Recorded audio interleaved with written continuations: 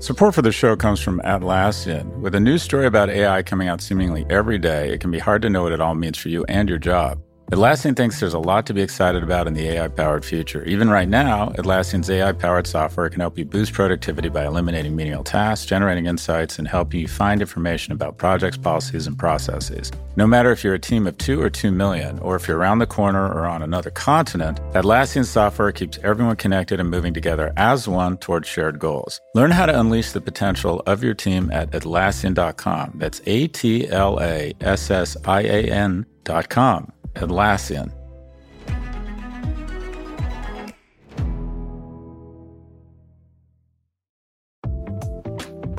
Support for this show comes from Mercury. There's an art to making the complex feel simple. Everything should be in sync, so even the smallest part serves a bigger purpose. Simplicity can transform your business operations. That's why Mercury powers your financial workflows from the bank account, so ambitious companies have the precision, control, and focus they need to perform at their best. Apply in minutes at Mercury.com.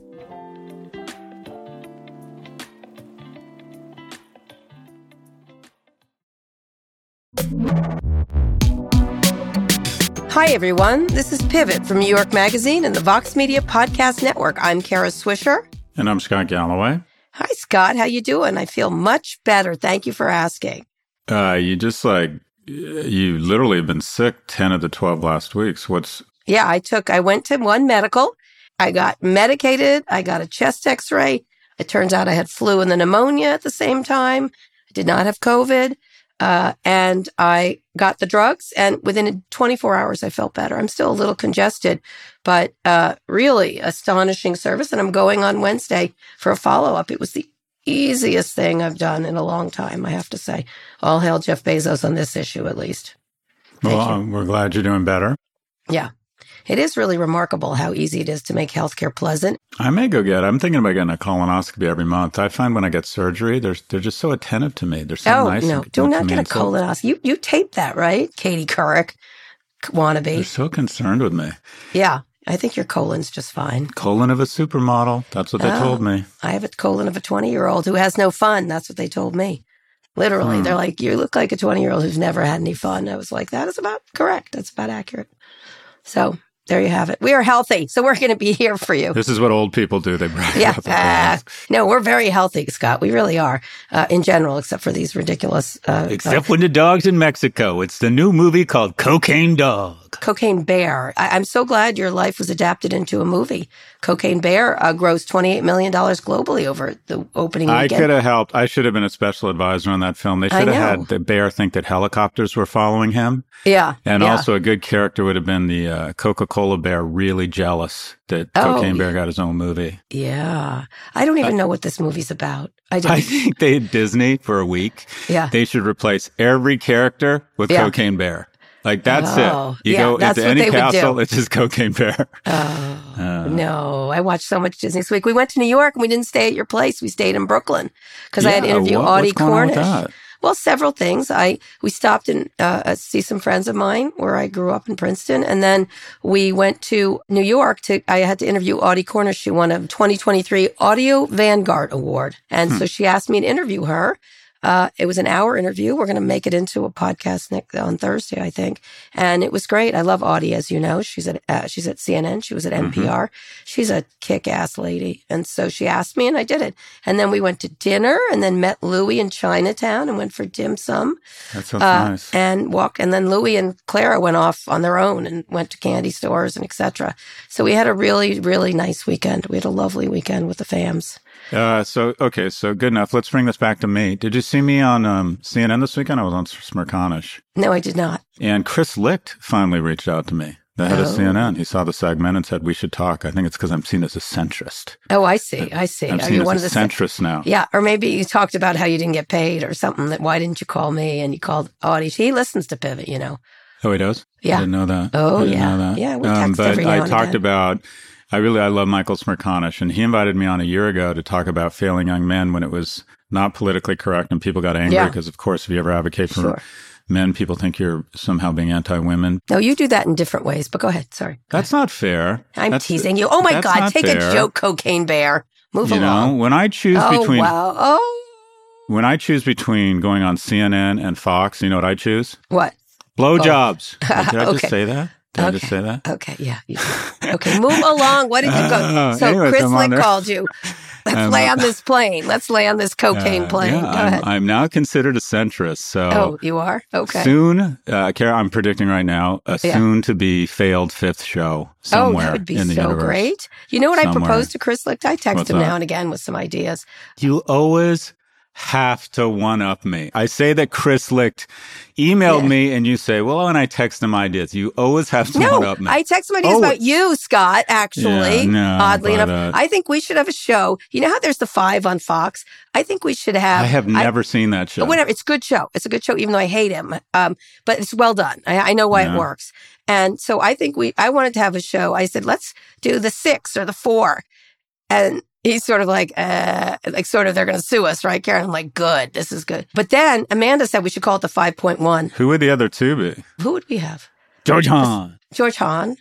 Yeah, Cocaine Bear, obviously. We need a conservative. We need but you need to do what Fox does when they bring on a liberal. They bring on the most repellent person from the other side to basically make their point. Not on the 5. They have Jessica Tarloff. I love her. Oh, my God. Do you remember the liberal guy they had on Fox?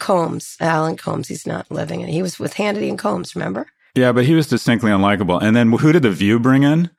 They brought in that quarterback. Alyssa Farah is there now. She's quite good. No, not her. Before that, Meghan McCain. Yeah, that's right. Who I think is distinctly, I just, dull but dumb. Is that hard? Is that too harsh? No, I'm And who was there, before that? Remember the quarterback's wife that used to just get so angry she'd start screaming? Well, she was just, I don't know. I think Alyssa Farah is very smart. I don't watch The View. I can say that with honesty. Yes, I think we should do this, and we should have outrageous people. Chris, call us. We're going to save CNN for you and make tons of money in the process, and then we're going to bring Cocaine Bear on and cause an international incident, and then we're going to get fired spectacularly. What do you think? I thought Cocaine Bear was the sequel to Paddington 2. It's not. It's not. Let's move on. Okay, we'll talk Paddington hits a midlife crisis, starts banging his secretary, and gets addicted to cocaine. Now, there's a franchise film. Yeah, okay. Just before we move on, I know a lot of young men listen to this, and I talk a lot about drug use, and one of the reasons I work out a lot and try to eat well is so I can enjoy alcohol and THC in moderation.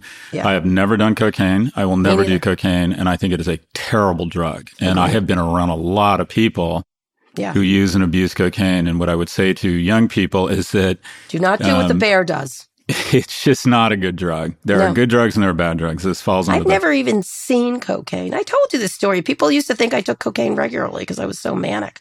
Yeah. In college. Oh, well, I've never seen it. I saw it in Newsweek magazine once. Anyway, today we'll talk about whether it pays to be loyal to Elon Musk. Also, Meta joins the AI race, and we'll speak with author Malcolm Harris about how Silicon Valley helped capitalism take over the world. But first, hundreds of newspapers around the country have dropped the Dilbert comic strip after creator Scott Adams called Black people, quote, a hate group in a YouTube live stream. Adams was responding to the results of a dubious public opinion poll where 26% of Black respondents disagreed with the statement that it's okay to be white.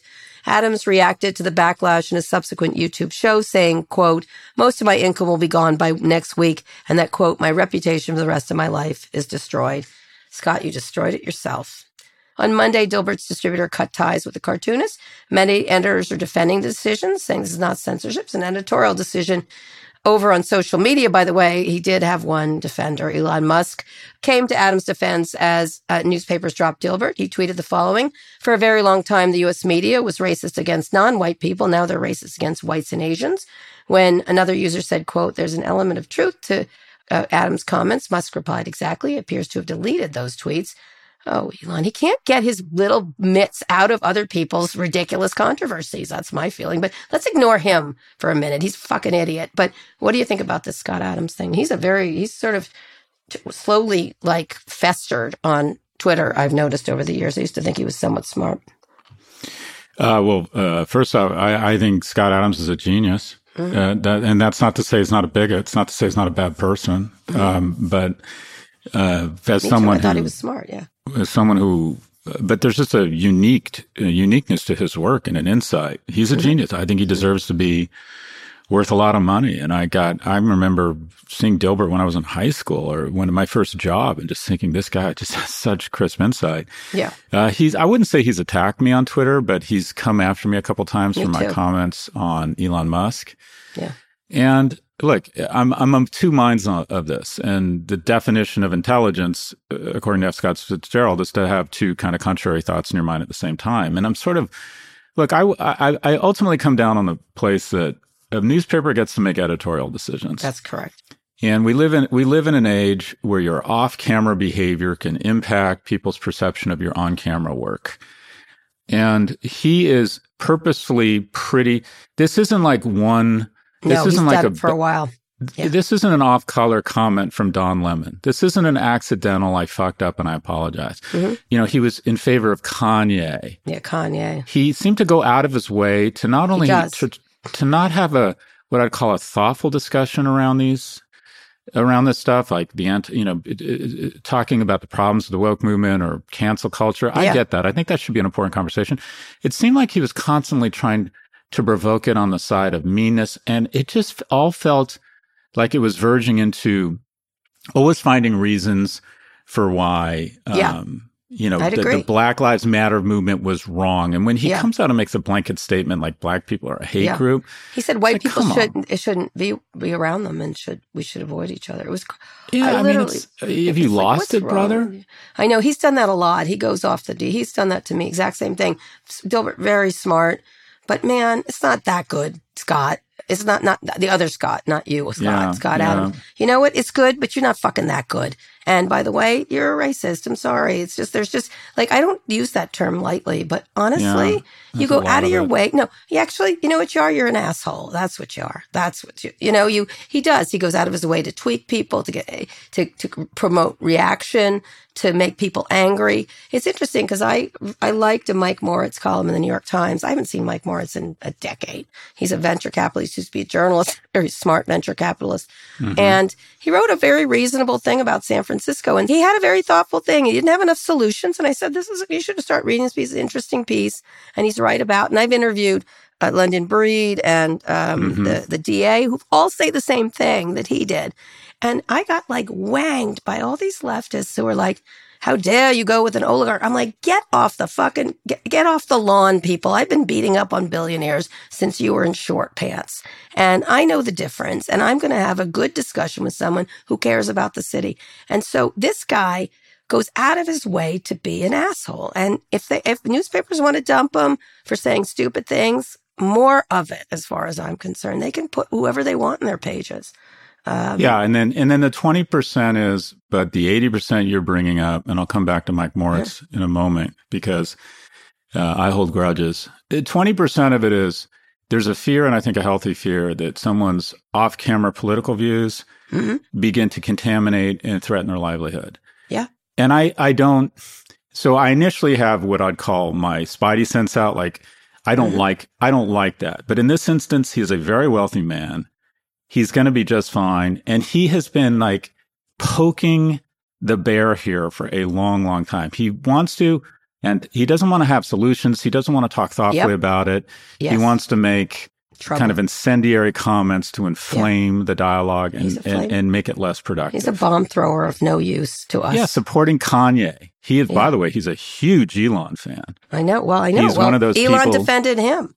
You saw. He's one of those people that will throw himself in front of anybody who says anything about Elon. I know. It's kind of sick. So look. Your brain's been pickled, Scott Adams. I'll tell you. You got a good brain. Too bad. The natural arc of his career, and he's a brilliant animator. He's made a shit ton of money. He's had a lot of influence. He's said consistently things that are not productive and even borderline hateful. And I don't like to use that word a lot because, and it's like, if you just take all of these frames of a film, I think you got to take the full 35 frames of a person's life. Okay. And if on the whole, they've tried to advance the rights of people and they're generally consistent and thoughtful and they fuck up, okay, you cut them some slack. And one of the things I don't like sometimes is people say, that's it, one strike, you're out. That's not the case here. But more importantly, back to Mike Moritz, whatever he wrote, he's wrong. He is a small person. I was chairman of a company, and then Mike became chairman, and he was vindictive. Okay. If he reflects in any way the culture at Sequoia Capital, I would encourage any entrepreneur to never take their money. Oh, he's a tough one. I know my ex-wife doesn't like him. He's not tough. He's a vindictive, smart man. Okay. He wrote a good piece that I liked. Nonetheless, I was making as a point. Nonetheless, I haven't talked to him in more than a decade. In any case. Cocaine Bear. Cocaine Bear has got to calm the fuck down. If we had a list of people on your shit list. I have grudges. I treat them like my plants. I nurture them. I water them and I love them. I nurture them. I know. I don't. I'm like, whatever. Move along. Let's move on. House Republicans are launching investigations into the toxic train derailment in Ohio. Multiple committees are looking into the disaster and could likely call Transportation Secretary Pete Buttigieg to testify, which all seems like a good idea. On Twitter, Buttigieg sparred with Senator Marco Rubio, who has called for the secretary's resignation, proving once again that Marco Rubio is a useless leader. They're making it into a political thing. Trump went there. It's a terrible disaster. Republicans aren't going to get to the bottom of this because they took off safety regulations in the Trump administration. This should be looked at as a nonpartisan thing with the poor people of Ohio. Buttigieg didn't cause this, but he's responsible for it, and he has to deal with it. And that's what's most important to me. And so politicizing, Marco Rubio, as usual, a once interesting politician is now such a chode. I thought Bill Maher had this really interesting segment saying that on so many movies, people have hated each other. You can imagine big egos. Yeah. They just get on the film set and they won't even look each other in the eye. They find each other so repellent. They were talking about Tom Hardy and Charlize Theron in the Mad Max Fury Road. And I'm like, and it's hard to imagine because their chemistry is so strong. The movie's so amazing. They're actors. And what he pointed out is something really important. And that is there are a lot of companies, creative expressions. There are a lot of organizations that manage to produce amazing work, even if the players hate each other, because they realize their job is to get the job done. And in Washington, people hate each other so much, they refuse to acknowledge what is our job and do it and put it aside and figure it out.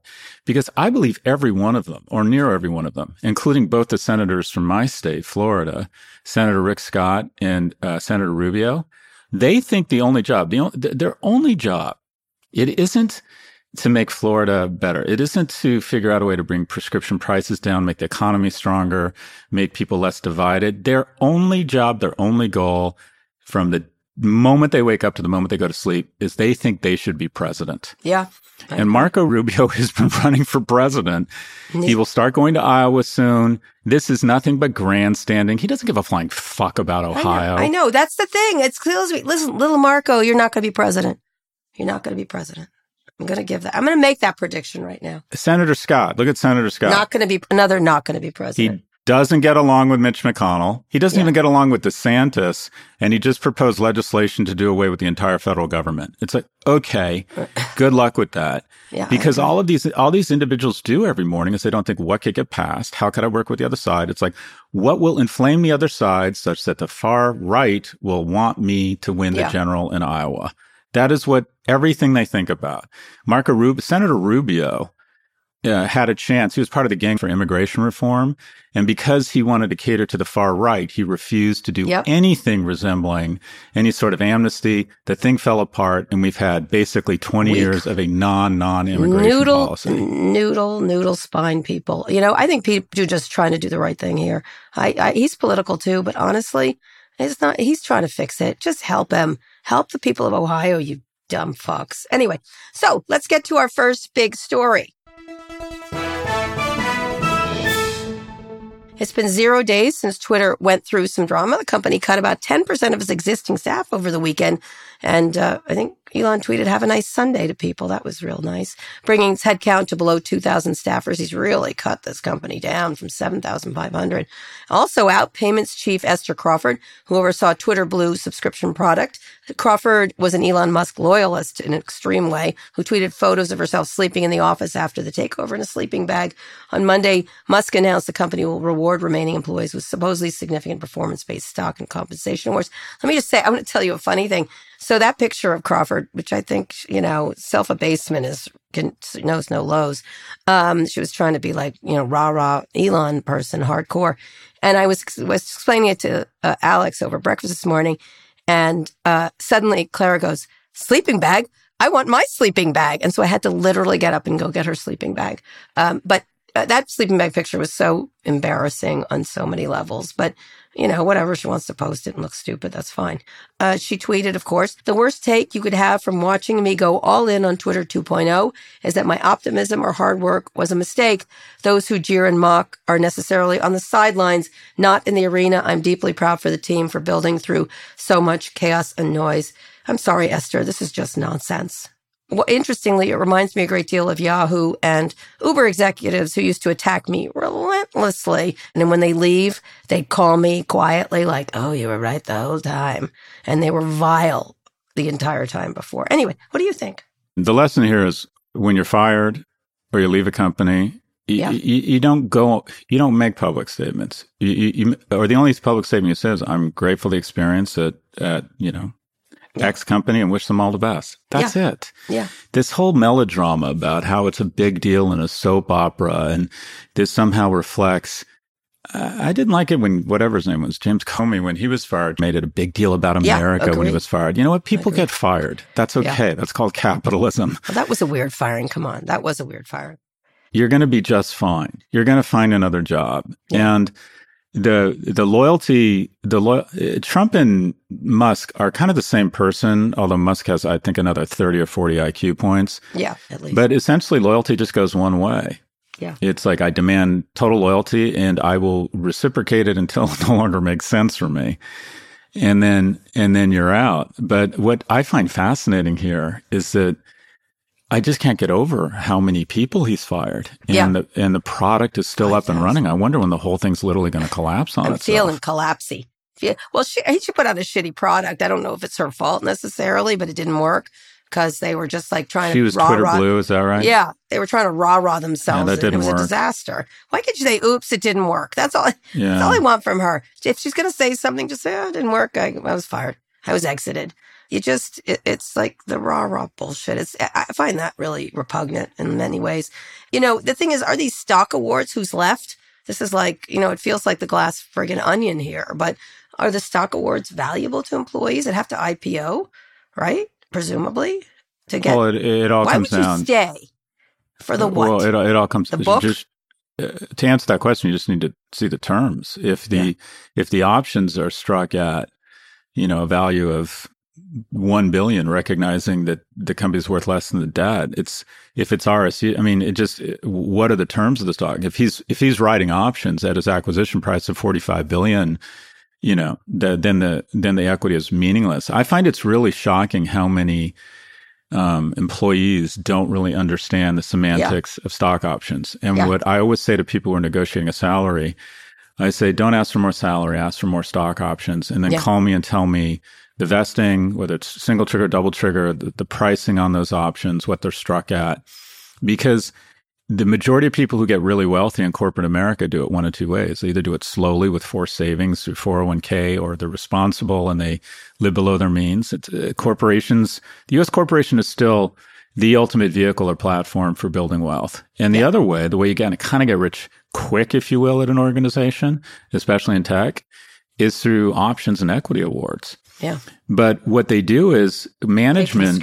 They can screw you. Management perceives that other than the top, 5% of the executive washroom, nobody really understands equity. So what they do is they kind of fuck everybody. Yeah. They give you a few options and they make it sound like it's a big deal. No, you should really do the math. Yep. And say, okay, if the stock doubles and the CEO is going to make another $100 million, am I going to get, $11,000 and a free toaster?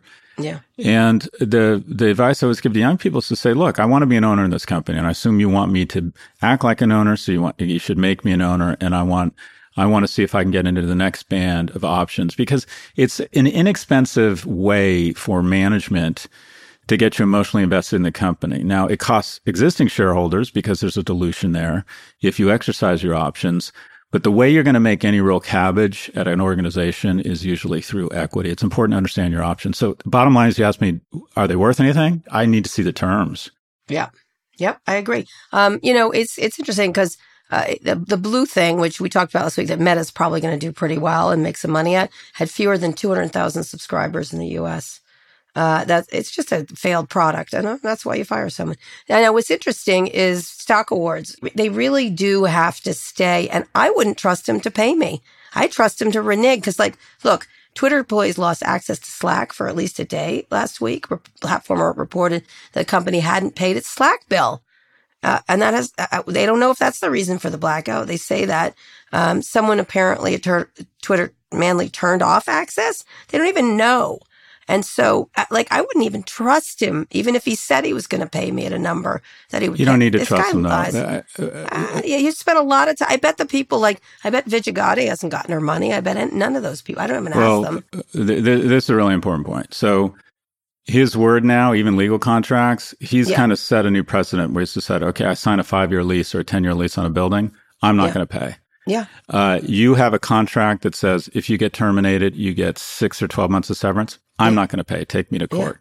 Yeah. And it's an abuse. It's not only reflects, in my opinion, poor character when the wealthiest man in the world decides he's not going to pay his rent, or there are air charter companies that are now have not been paid for flights he's taken. Yeah. But individuals who get fired, which is obviously upsetting, now basically get a call saying, or no call from HR because there's no one there. No, he's decided not to pay. And they're like, well, he has to. And they're like, yeah, but sue him. And his attitude is, there are a certain number of people just won't sue me, or I'll make their life hard. It's kind of the Roy Cohn, that's the Trump Donald thing. Trump does it. Yeah. Again, another. Fuck these people. I use them.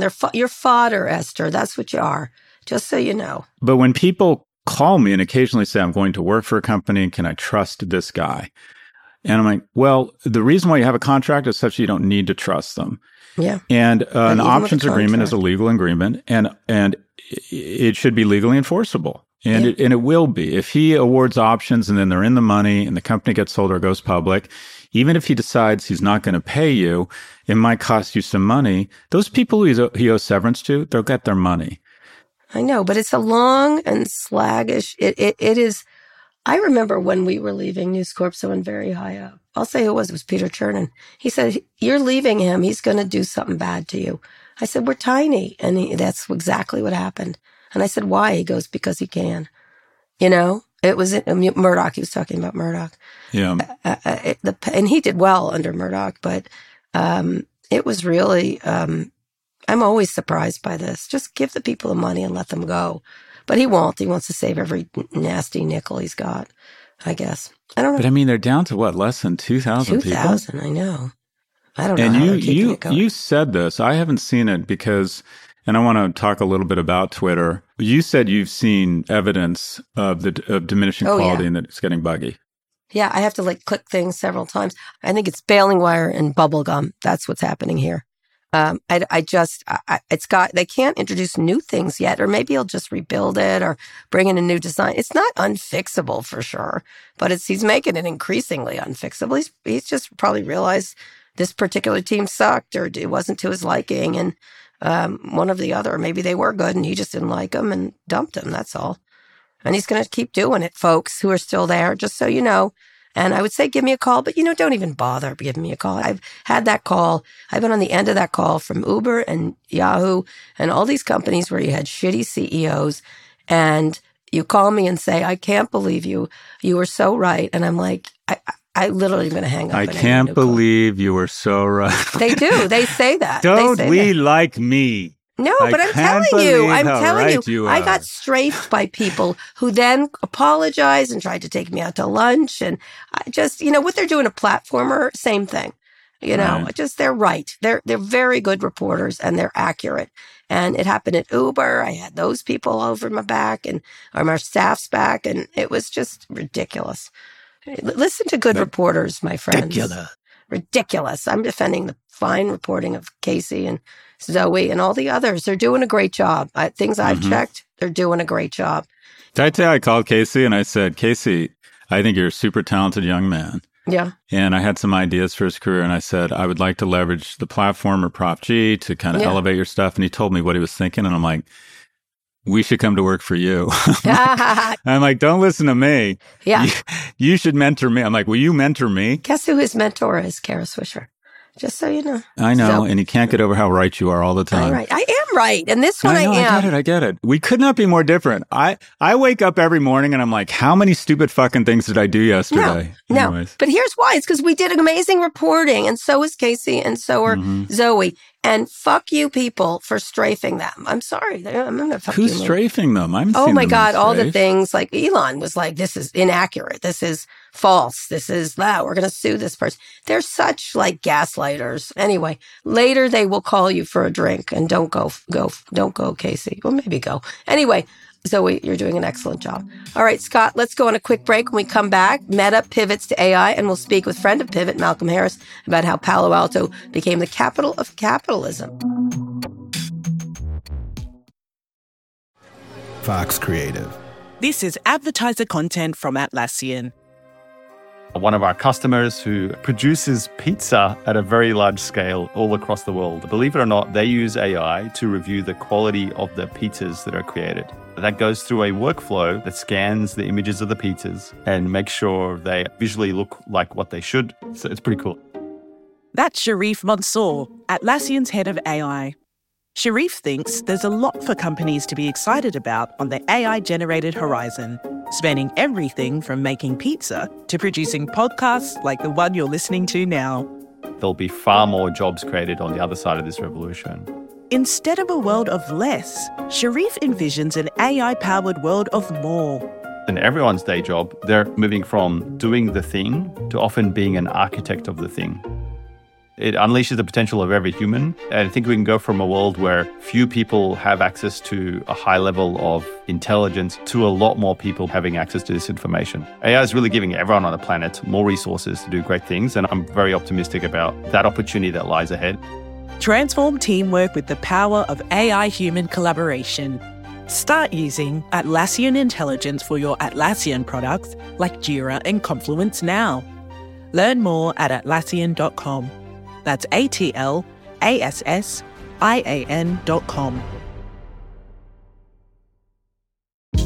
Hey, this is Scott Galloway, author, professor, entrepreneur, and most importantly, host of the Prop G podcast. We got a special series running on right now called The Future of Work, where I answer all your questions on, surprise, the future of work. Questions including, what are we missing when we work remotely? Or how do we handle work-life balance when a major opportunity comes knocking? From the provocative to the technical, we're offering insights you won't want to miss. So tune in to The Future of Work, a Prop G Pod special sponsored by Canva. You can find it on the Prop G Pod wherever you get your podcasts.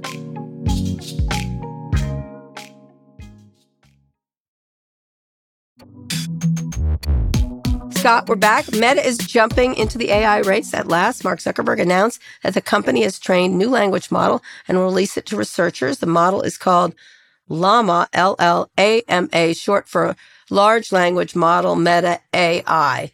Llama. It differs from ChatGPT and Bing in that it is a research tool, not a chatbot. Interesting. Meta, I think there's an interesting approach. Meta says that the AI is, quote, part of our ongoing commitment to open science, transparency, and democratize access to new research. This is a new bark. The tool, however, has not been integrated to any of its products, which is probably a good idea, and he'll let other people play with it.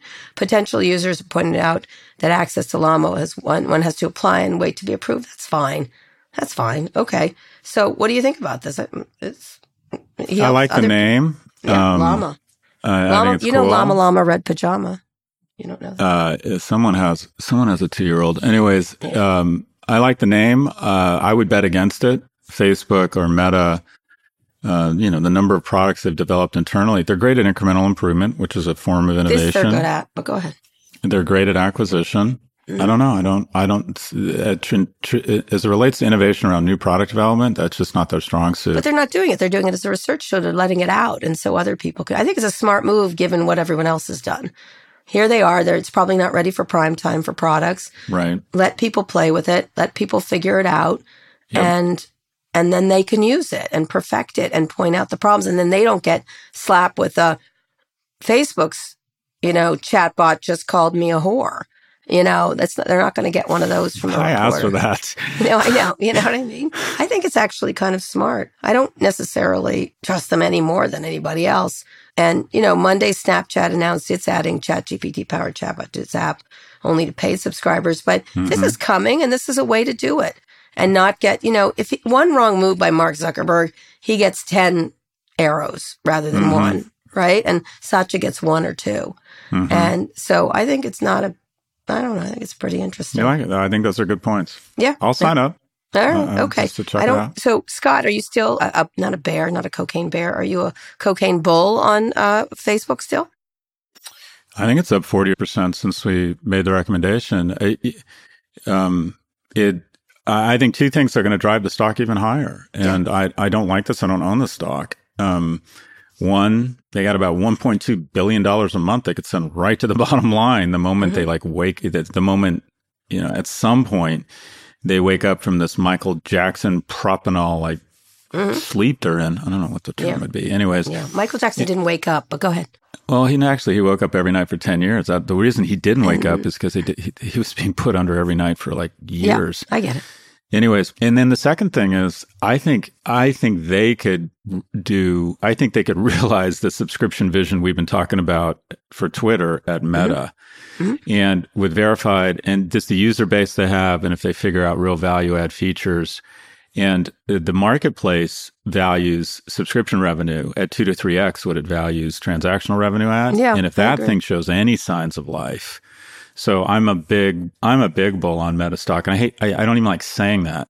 Instagram also? What I have found for Instagram is the power of monopoly, and that is if you're on Instagram, which the majority of the world is, you end up watching a lot of reels because it's it's a much lesser version of TikTok, but it's pretty convenient. You're just sort of there and you start watching it.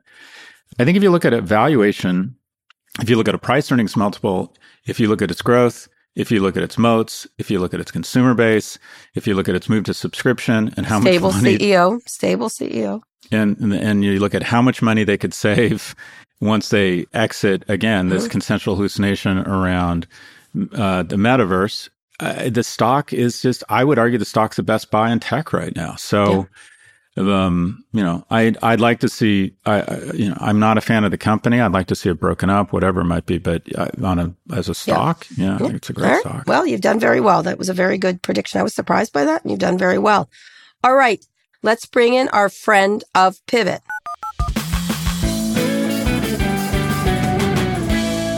Malcolm Harris is the author of Palo Alto, A History of California, Capitalism, and the World, about how his hometown played an outsized role in the 20th century's social and political movements and what it means for the 21st century. Welcome, Malcolm Harris. Of course. Thanks for having me. So we were talking about Palo Alto just a second ago with Facebook, which had started there. I remember all its various headquarters. I visited all of them from University Avenue to various spots around the area. And I've covered a lot of the companies there in and around Palo Alto, most of them. And I'd love you to talk about why, and of course, there's so many, HP, Google, et cetera, in the area, the broad area around there. What does Palo Alto's history specifically unlock about America, Malcolm?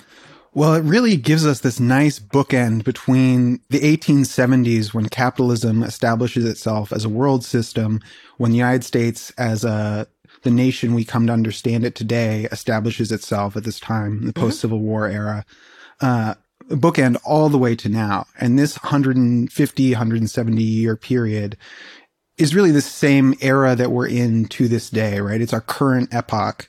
And framing it that way, back to the 19th century, to the end of the 19th century, allows us to see the progression of not just technologies, but the impersonal social forces that are driving the creation of these technologies. Yeah, but you have a geographic specificity. What is it about here? Obviously, the proximity to Stanford University. And you write about all kinds of things around Stanford. But what was it about here? And I'm not in Palo Alto right now, but I've spent a lot of time there. What is it about the physical, geographical place? Because a lot of people talk about that idea of certain areas that become sort of the center, or whatever that is, in ancient Greece or London or whatever. What is it about that? Yeah. So California goes from being, in the first half of the 19th century, as far as the Western world is concerned, the furthest corner of the world, right? No one has been able to colonize it very effectively. Even Spanish colonization of Alta California is really thin. The Russians are looking, the British are looking, but no one can really figure out how to incorporate Alta California into this world system. And then in the second half of the 19th century, not only does this far edge of the world get pulled into this world system for the first time, but it becomes the center of this new system. You go from being the last corner of the world to the real middle of this new world at the hinge of the Pacific. And you see this from the beginning, that California is exceedingly technologically advanced. Mm-hmm. So in the early ages of California agriculture, for example, right, California farms are using 3 times as many horses as average U.S. farms. Mm-hmm. And that's because they're technologically advanced, right? Horses are the engines of the farms at that period. Mm-hmm. And they're dragging agricultural implements. And you see this all the way through. And the radio age is really not that far from this early agriculture. Yeah, I mean, I think the center of it, they like to say we used to be lemon fields or apricot fields or whatever. That's their little thing they like to do. But really, it's HP that really unlocked everything. Well, HP was definitely an important bridge to the post-war era. Shockley before that. Yeah, Shockley before that. But even before that is Federal Telegraph, which is really the first Stanford-supported high-tech startup. And they're developing the vacuum tube triode, which is more or less what a semiconducting transistor is a triode. And so the origins of this Silicon Valley go back before silicon, right? They were really great glass blowers before they were making silicon chips. Oh, Malcolm, nice to meet you. Just curious, what other regions, if you had to bet on what the next Palo Alto would be, have you thought about, when you examine the underpinnings of this alchemy that led to just this unprecedented prosperity and innovation, when you look at other regions around the world or in the U.S., do you think that could be the next Palo Alto? The whole history of Silicon Valley is a history of people thinking like, oh, we could remake this innovation district somewhere else, right? And there are a lot of attempts to do that and a lot of failed attempts to do that. And the classic study of this is the one that looks at Route 128 and Massachusetts by Annalise Saxenian. And this is sort of the dominant perception. Yeah, Austin's another example. You got Silicon Prairie, Silicon There is no such Alley, thing as Silicon Prairie, but go ahead. I know. They got all sorts of attempts to remake it. And you can go back to when HP tried to start up a new location. I believe it was Colorado, and it was a miserable failure. So there have been a lot of these attempts to remake Stanford, remake Palo Alto and other places of the world.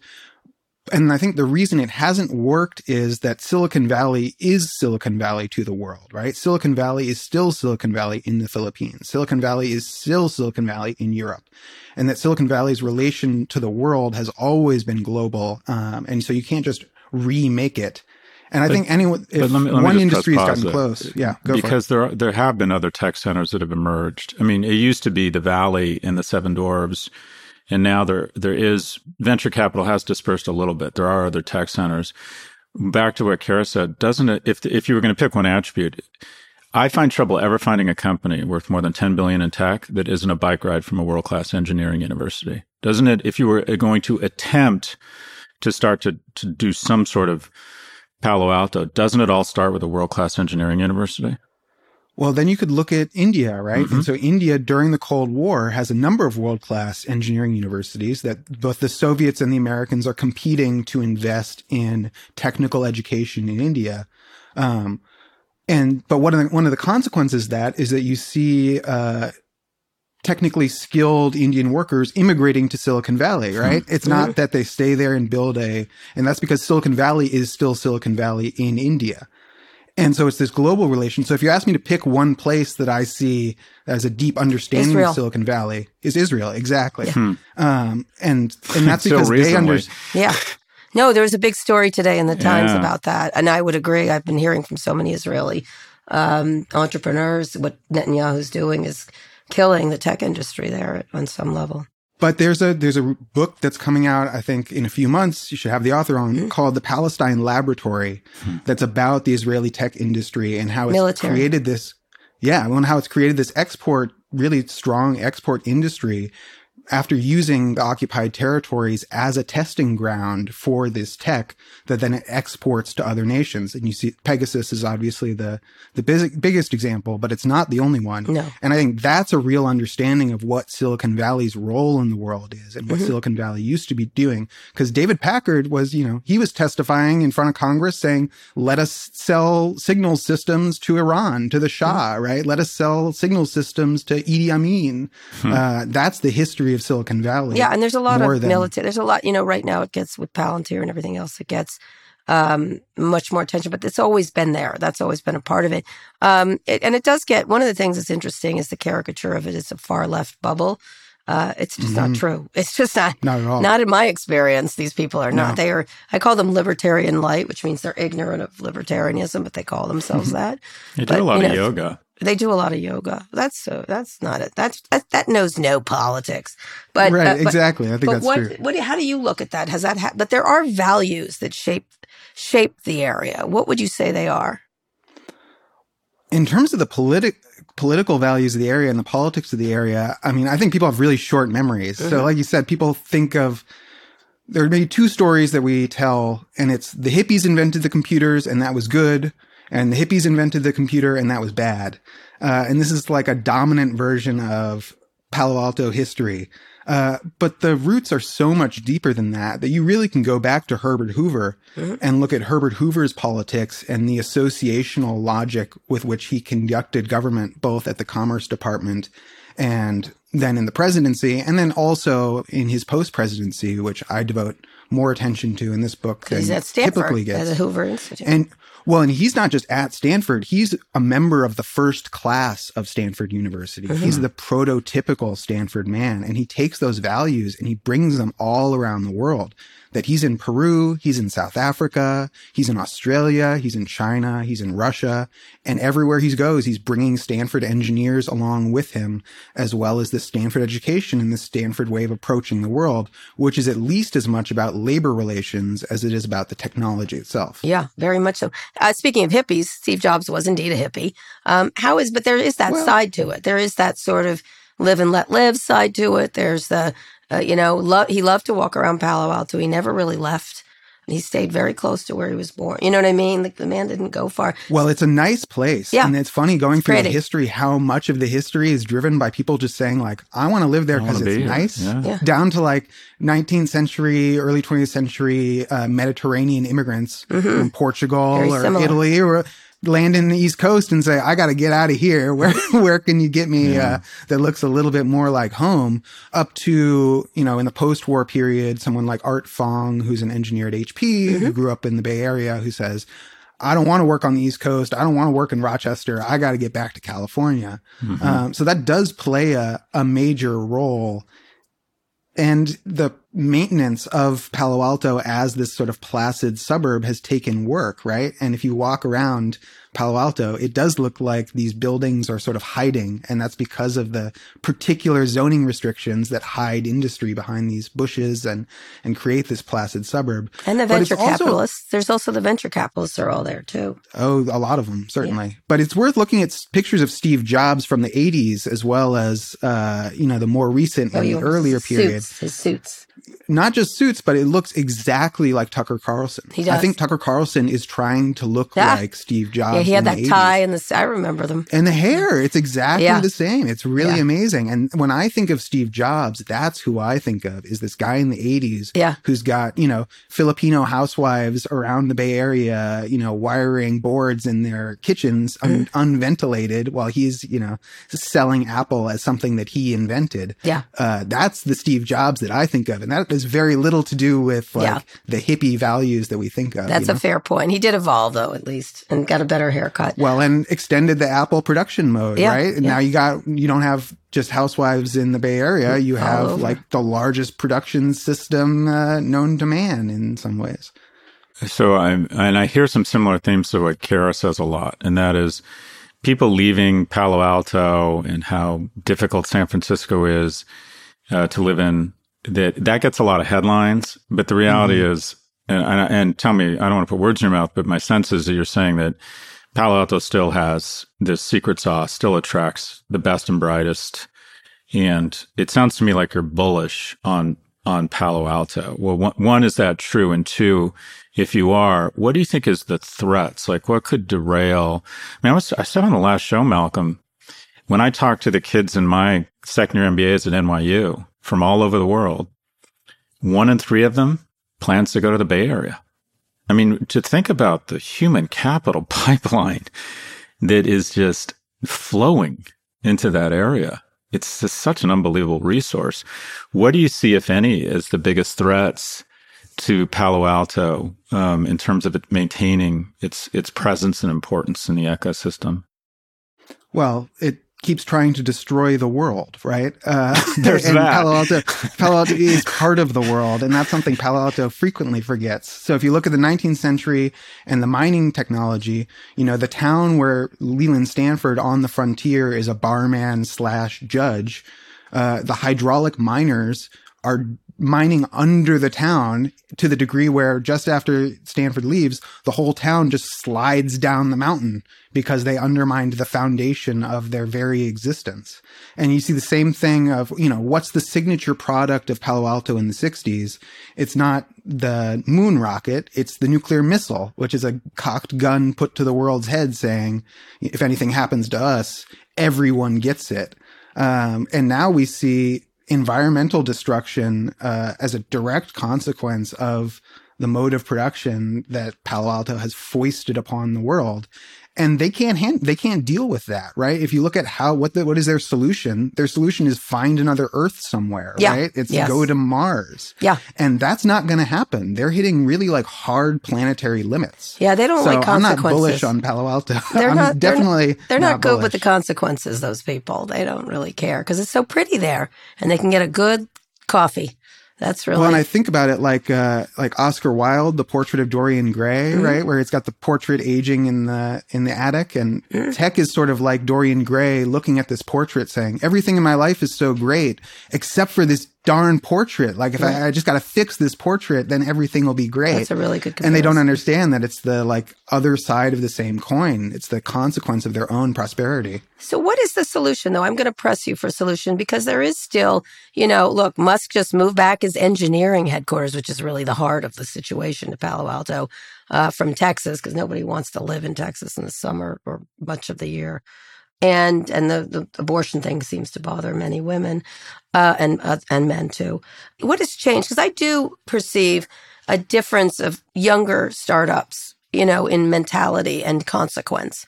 And it's not just lip service. It's actual thoughtfulness around it. Do you pick that up or not? I think there's a lot of thoughtfulness coming from tech workers about their place in the world and their place in the industry and their industry's place in the world, what the consequences of that would be. Yeah, absolutely.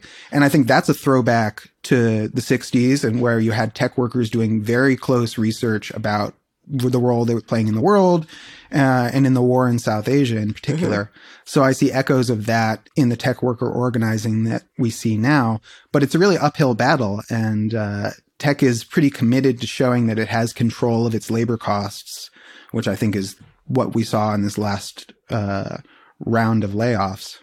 If you had the ear of the city council, I don't know the politics of Palo Alto, what advice would you have for them? Well, the way I end the book is I talk about Stanford in particular having an opportunity to return land that it is acknowledged is the ancestral land of the Muwekma Ohlone, who are a politically constituted tribe in Palo Alto and South Bay that Stanford acknowledges as the rightful inheritors of this land. And they have an opportunity to really change their role in the world by returning some of this land, creating a land base for this tribe that had been dispossessed at the beginning of this not very long history. And I think that's a really low-hanging fruit, right? Stanford's big. They got 8,000 acres that they've managed to maintain since this colonial period. Farm. I love when they call it the farm. I want to slap them. Yeah, farm for what, right?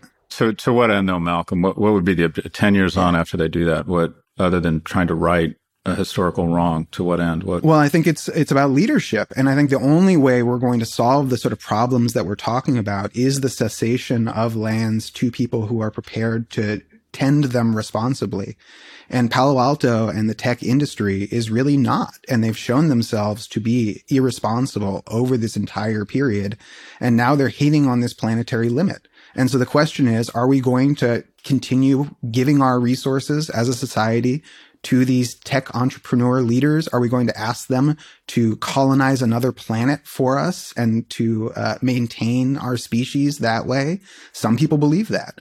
Usually we wrap up with we like to kind of land the plane on a positive note, but just to push back a little bit, the culture we're talking about here, granted, it has huge externalities, and we talk about this, but they've created tremendous innovation and economic prosperity and, research that's resulted in a lot of very positive things for the world. Don't you think there's a balance here? It feels, we're the first to criticize big tech, but if you could press a button as the US and not have Palo Alto, or to hold on to it, wouldn't you choose to hold on to it? Hasn't it been a net good? And I hate the word net because it doesn't absolve us from trying to address these externalities. But hasn't Palo Alto been a net positive for the US and the world? Definitely for the US, and definitely not for the world, I don't think.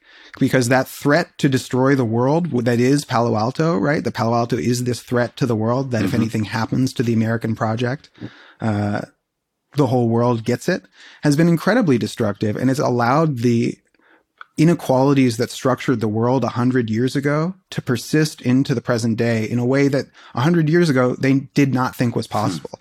Even a capitalist like Keynes, for example, everyone assumed by 2020s, we would have a world of equality.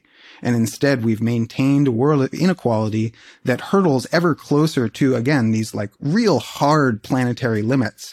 And so if you ask someone in 2050, was Palo Alto good for the world? Was the tech industry good for the world? We got to be able to imagine that far ahead, even when Palo Alto asks us not to. That is an excellent point, Malcolm. I like the pushback. Well said. It's great to have very different opinions about these things. And Scott beats up on oligarchs and the love of billionaires quite a bit, just so you know. Palo Alto, A History of California, Capitalism, and the World is available now. Thank you, Malcolm Harris. Congrats on the book, Malcolm. It was nice to meet you. Thank you so much for having me. Scott, that was excellent. You did a great job, I have to say. You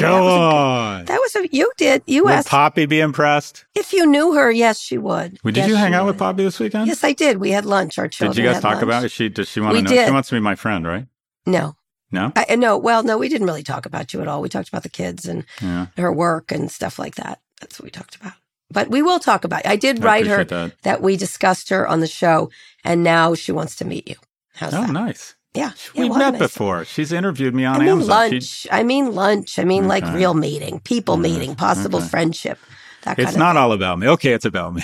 You would really like her. You know who's great? Her husband is amazing. Amazing guy. Yeah. You'd like him. You and he would get along like peas and carrots. He's really terrific. And she has lovely children, I have to say. They're enthusiastic and interesting. None of that surprises me. They showed me all their taekwondo moves. Her husband's like a champion taekwondo person. Really? Yeah. They're a nice family, but the kids could kick very high. I was a little frightened at some points. So they got that going for them. Yeah, I like that. Yeah, Clara just was like, what the hell's happening here? Did your kids do karate when they were younger? Alex did. And it was okay. Wonderful. And then they did a summer thing where they went for a camp, a summer camp. And, I don't think Louis liked it much. And Alex was pretty good at it, but I think it's great. I went. I was so impressed with the values and discipline and never strike first. I just thought it was really. Yeah, it's big in San Francisco, so it was easy. Do you know I have a green belt in judo? Do you really? I do. You're a complex person, Kara Swisher. I didn't know that. I'm going to flip you sometime. I'm good at the defensive flipping. Anytime. Yeah, I use your weight and your strength for my benefit. Yeah, that's why I liked it. But then one time someone sat on me and that was the end of it. That was it? You were done? Yeah, a lady I got down to 105 pounds. I can't believe I was that skinny. Yeah, but at 4'1". No, it was skinny. I was skinny.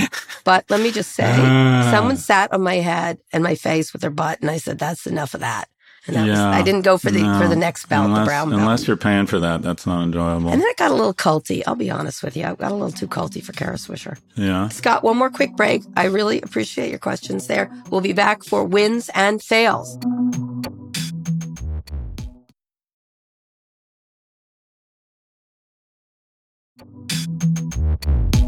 Okay, Scott, let's hear some wins and fails. I'm going to go first. Great. We gave a young reporter named Hannah Dreier a big award. I do the Livingston Awards many years ago for her stellar reporting. And she put in a report from the New York Times this week on migrant children as young as 13 working in the supply chains at major corporations. I got to tell you, I think she's the finest reporter around. Here's why. Because she did great reporting. There was no judgment. She didn't overwrite it. She was a camera to it. Something that's not new, by the way. My grandmother used to spool thread with her hand. She used to say her hand hurt from when she was a kid doing child labor in a sewing factory, right? So this is not a new, fresh thing from immigrants. My grandmother was an immigrant. But it was devastating. And she did it in this way of telling the story of these people and what happens. And the HHS head really needs to have some things to answer for in terms of speeding up, moving these kids through the system. And then they end up trying to go to school and then working 12 hours, putting Cheerios in a box at a factory, or whatever it happens to be, construction. Far too young. They come here unsupported because they managed to get in, but their parents don't. And then they get these sponsors, and the whole sponsorship program is fucked. And even if they go with people who are relatives, the relatives don't know them. And they're already under a lot of financial pressure. And so these kids have to, and of course they have worked too their whole lives to keep their head above the water. It was, Hannah Dreier did such a good job, and she didn't cast blame. She just said, here's what's happening.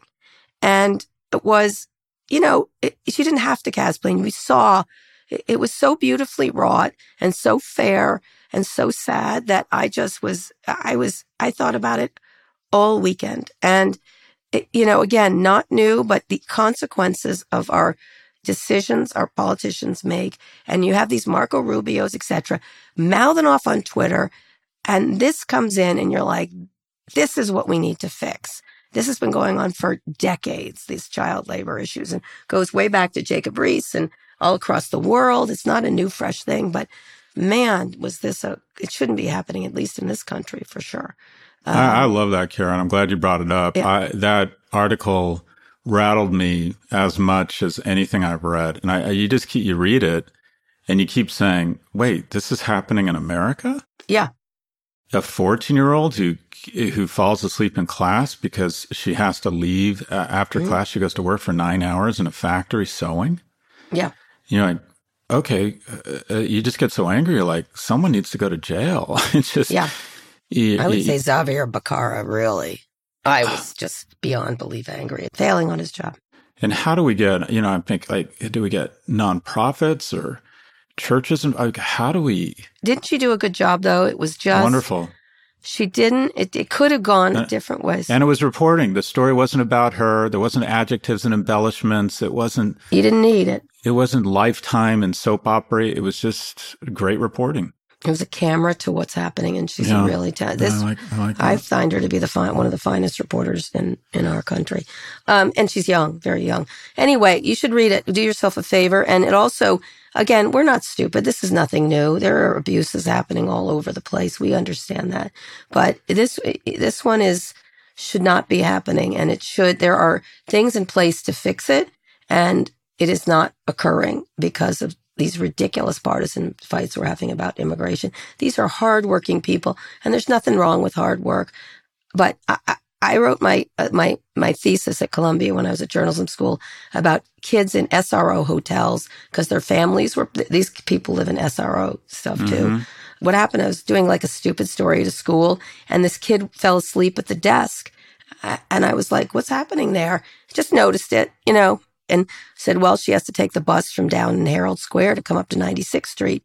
And I said, why is she in a school there? Well, she's in an SRO hotel. So she's got to get up an hour and a half earlier to get up here on a bus, la, la, la. And so I rode the bus back with her, and the family lived in an SRO hotel that the New York City had made permanent. It was supposed to be a temporary solution for family housing. And I had a photographer, same thing, that these kids were just subject to so much extra work in order to get an education. And she didn't even have to have a second job at this point. But I don't know. It just stuck with me in a way that very few stories do anymore. Congratulations, Hannah. I mean, in a good way, in a bad way, I guess. And so that was a fail and a win, I guess. I don't know if I have a win. Do I have a win? Louis Swisher, once again, best brother. That's what I would say. Nice. Yeah, he was great with the kids and carried them all over Chinatown on his back, and they had a great time. And I would hire him as a babysitter in 14 seconds. He's so good. I think you have. Yeah, you're just not paying him. I have, but I don't. Speaking of child labor. Yeah, right. He's 20. He's almost 21, Scott. I'm good with it. And he knows how lucky he is, too, by the way. He knows his privilege. He really does in a good way, but he works really hard, too. Anyway, I felt very grateful for my children after reading this, especially. I felt so sad for all these kids. Go ahead, Scott. So my fail is there is proposed legislation from Netanyahu in Israel that would effectively replace dictator their judiciary. It's sort of the way to imagine it is imagine if the evangelical wing of the Republican Party figured out a way to replace the Supreme Court.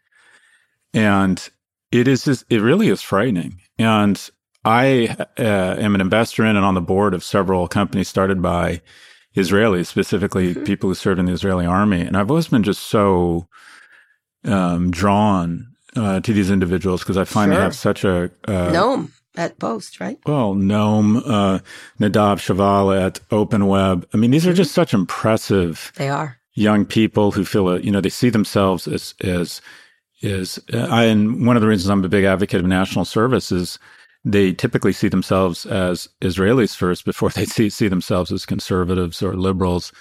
And they oftentimes meet their partner, their co-founders in the army. They oftentimes meet their spouse in the army. And Nadav just got married and has a beautiful little girl. He met his wife in the Israeli army. Anyways, I'm just an enormous fan of Israeli culture, and just for what Malcolm was saying, it's paid off enormously for the tech community, and the tech community is pretty significant players are uprooting and leaving because Netanyahu has decided to give in to this extremist right faction that wants to do away. He is an extremist right faction.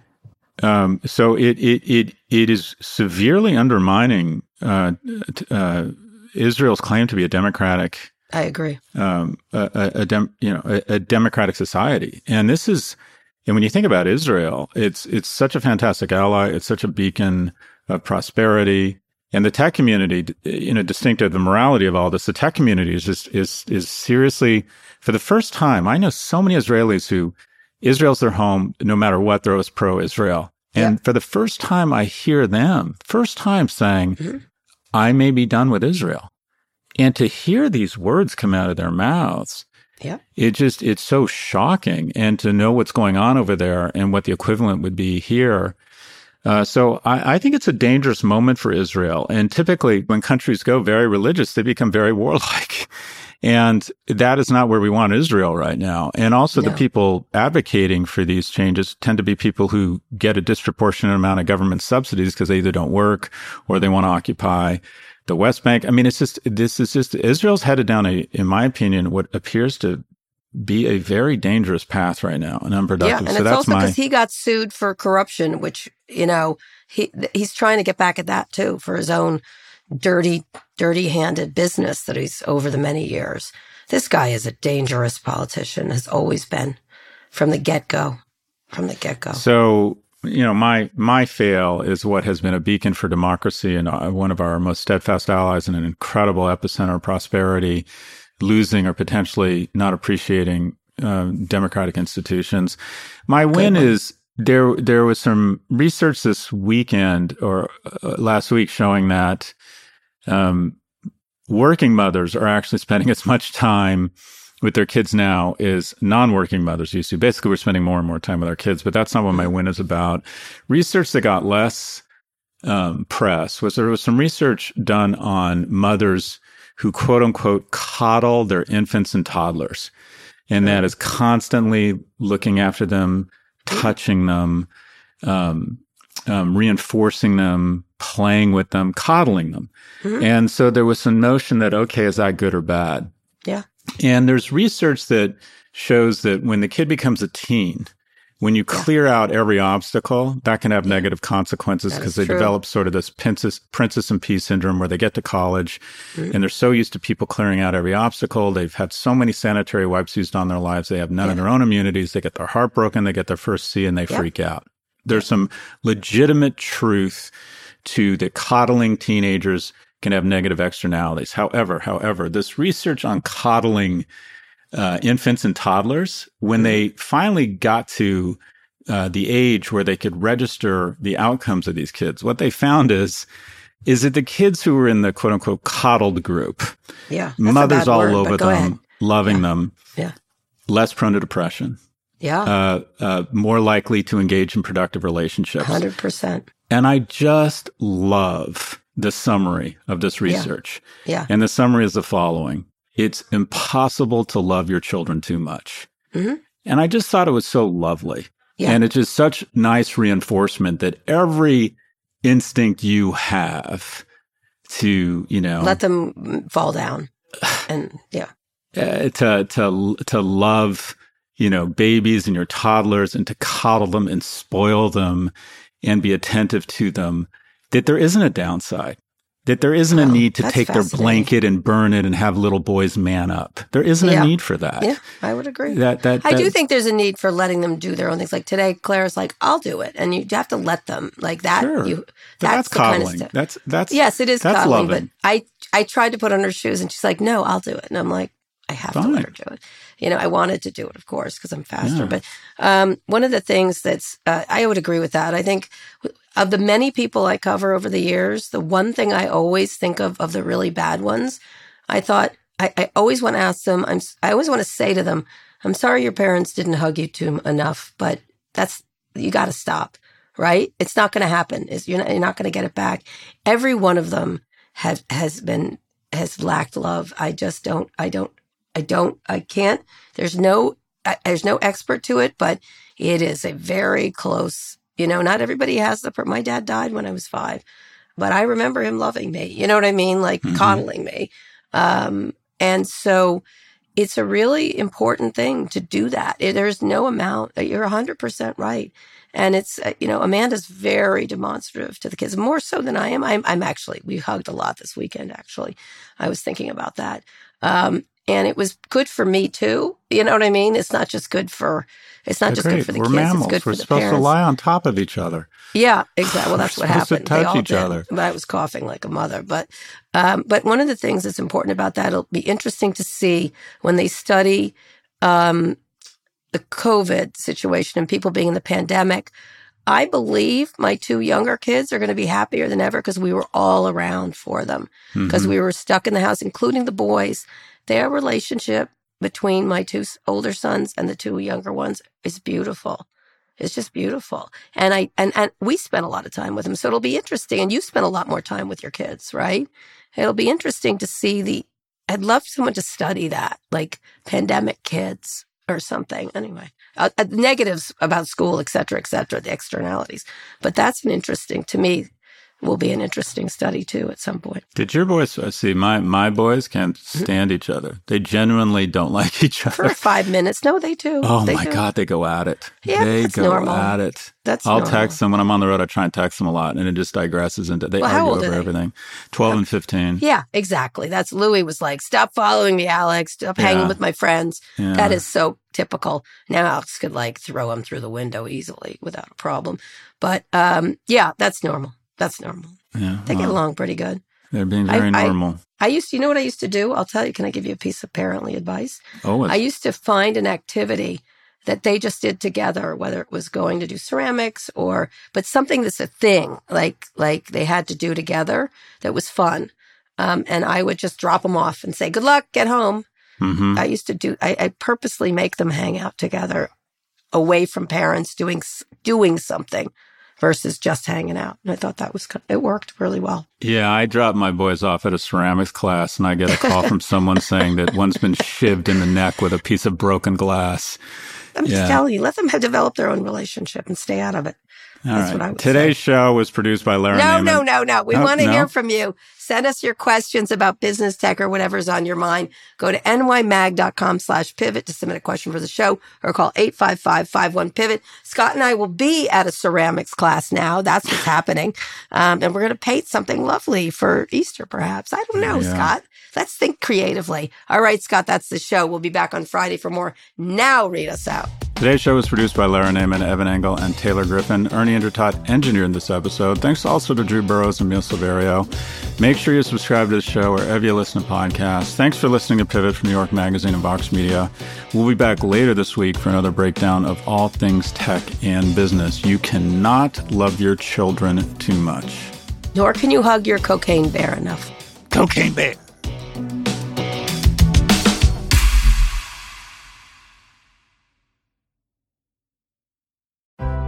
Support for the show comes from Atlassian. Whether you're exploring space, making pizza, or producing a podcast like this one here, chances are your team is marching into the AI-generated horizon. Atlassian Intelligence is unleashing a new era of teamwork. You can use Atlassian's AI-powered products for everything from brainstorming ideas to finding information to summarizing huge documents, all by using normal, everyday language. Atlassian AI-powered software like Jira and Confluence help teams accomplish what would otherwise be impossible alone. Because individually we're great, but together we're so much better. Learn how you can transform teamwork with the power of AI at Atlassian.com. That's Atlassian.com. Atlassian.